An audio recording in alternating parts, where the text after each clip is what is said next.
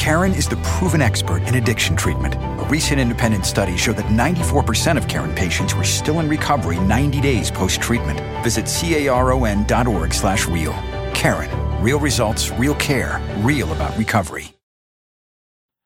Hey everybody, welcome to the Fantasy Football Addicts podcast. My name is Mung Sung, and unfortunately my co-host Los is unavailable for a brief period due to a conflict with his real job saving some lives, so I'm going to be finishing out a few episodes of Quick Snaps solo.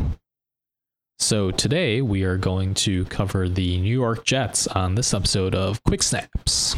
So let's start by talking about the quarterback situation. Geno Smith is going to miss at least 3 or 4 weeks, if not more, due to his broken jaw. And Ryan Fitzpatrick is actually going to be the starting quarterback again for Chan Gailey. They were together back in Buffalo back in 2011-2012. And this is actually the main reason I think that I'm not too worried about the Jets pass catchers. Ryan Fitzpatrick isn't going to be a starting fantasy QB by any means. But looking at his stats, back in Buffalo in 2011 and 2012, he completed about 61% of his passes over the span of those 2 years. And he threw 24 touchdowns. And the problem were the turnovers. And again, that's why Fitzpatrick isn't necessarily going to be any more than a desperation start as a fantasy quarterback, but this is good news for guys like Brandon Marshall and Eric Decker. The reason I want to bring them up is because both of them seem to be very underrated right now. Eric Decker is going in, the 10th round of drafts, and Brandon Marshall is going in, round 5 as a wide receiver 3. I do think that both pass catchers have decent upside. If you look at Stevie Johnson's stats with Chan Gailey as the offensive coordinator, he likes to run that spread offense, get his wide receivers in space. And I do think that Brandon Marshall has enough in the tank, and that Eric Decker does well when he's not the wide receiver 1 to be relied upon. I could see, both guys going for just about 1,000 yards. Maybe 5 or 6 touchdowns each. I think that at their current draft prices, I prefer Eric Decker, but I do think that Marshall's getting a little bit underrated right now as well, just because he left Chicago with his connection with Cutler.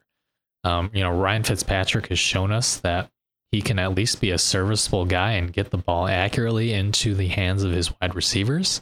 Looking at Stevie Johnson's stats, back in 2011, when he played a full 16 games, he actually did have over 1,000 yards and 6 touchdowns. And I think that's certainly not out of reach for either of those guys. I also do want to bring up Devin Smith real quick. He was recovering from the rib injury. However, he probably will be the wide receiver 3 when they play those 11 sets. And he's going to be that boomer bust, long touchdown guy, sort of like Kenny Stills was in New Orleans, sort of what Chris Conley can be like for the Kansas City Chiefs. I do think that Devin Smith is a decent upside wide receiver 5 play if you want to, take a flyer on him in the very late rounds. But outside of that, I wouldn't worry too much about Jeremy Curley or Chris Owusu. They've both had chances and they've just shown that, they're, just guys. They're very average receivers, and I don't think we need to really discuss them in terms of fantasy production. As for the tight end position, Jason Morrow is placed on IR. He's getting shoulder surgery. Can't talk apparently today. And I don't think that Jeff Cumberland is anything more than a tight end 2 with upside. Again, there are so many tight end 2s that have higher upside than he does, even with Gailey's system. I just don't think that he's a good enough player to really break any big plays. I think he'll get you, 2 to 3 touchdowns over the course of the season, but you're never going to really know which weeks they're going to come in. And he's definitely going to split time as well with Kellen Davis and whoever is going to be behind them. I do want to, however, bring up the running back position.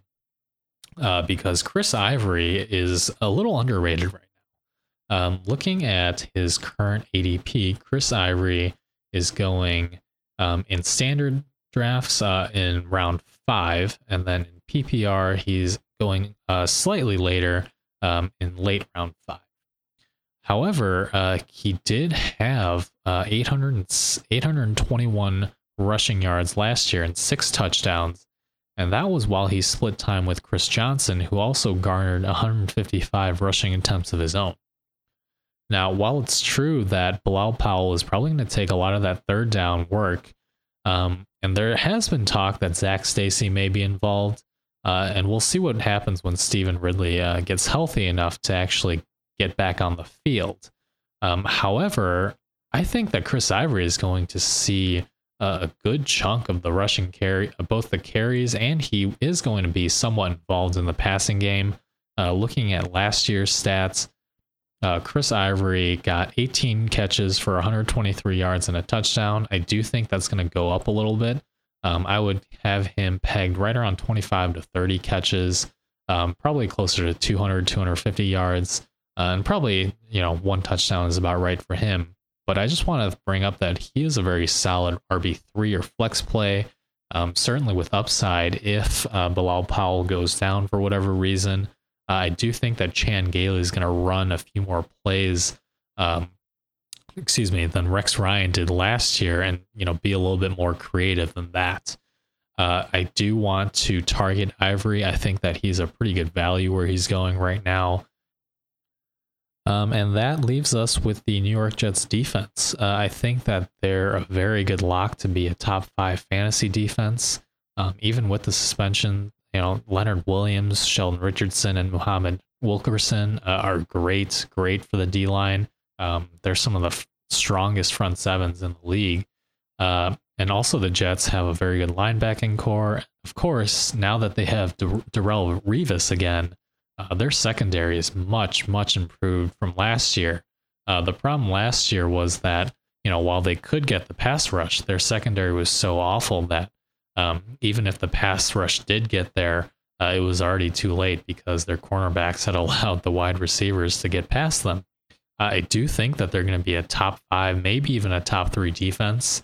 I think that the only 2 teams I have over them right now are Philadelphia and Seattle. So feel free to grab them early in the, maybe even the second or third to last rounds of your draft. Nick Folk as a kicker, fine, but we don't really need to discuss that. He's certainly not, a guy that's worth reaching for. So that is going to just about wrap up this Quick Snaps episode about the New York Jets. And as always, thank you for listening. We always appreciate you taking the time. If you have any questions, you can reach us on Twitter. I am at FFA_Mung. That's MENG. And you can reach my co-host, Los, at FFA_Los, LOS. And you can reach our fantastic producer, Dan, at FFA_Dan. It's a fantasy world, and we're all just addicts in it. Thanks, guys.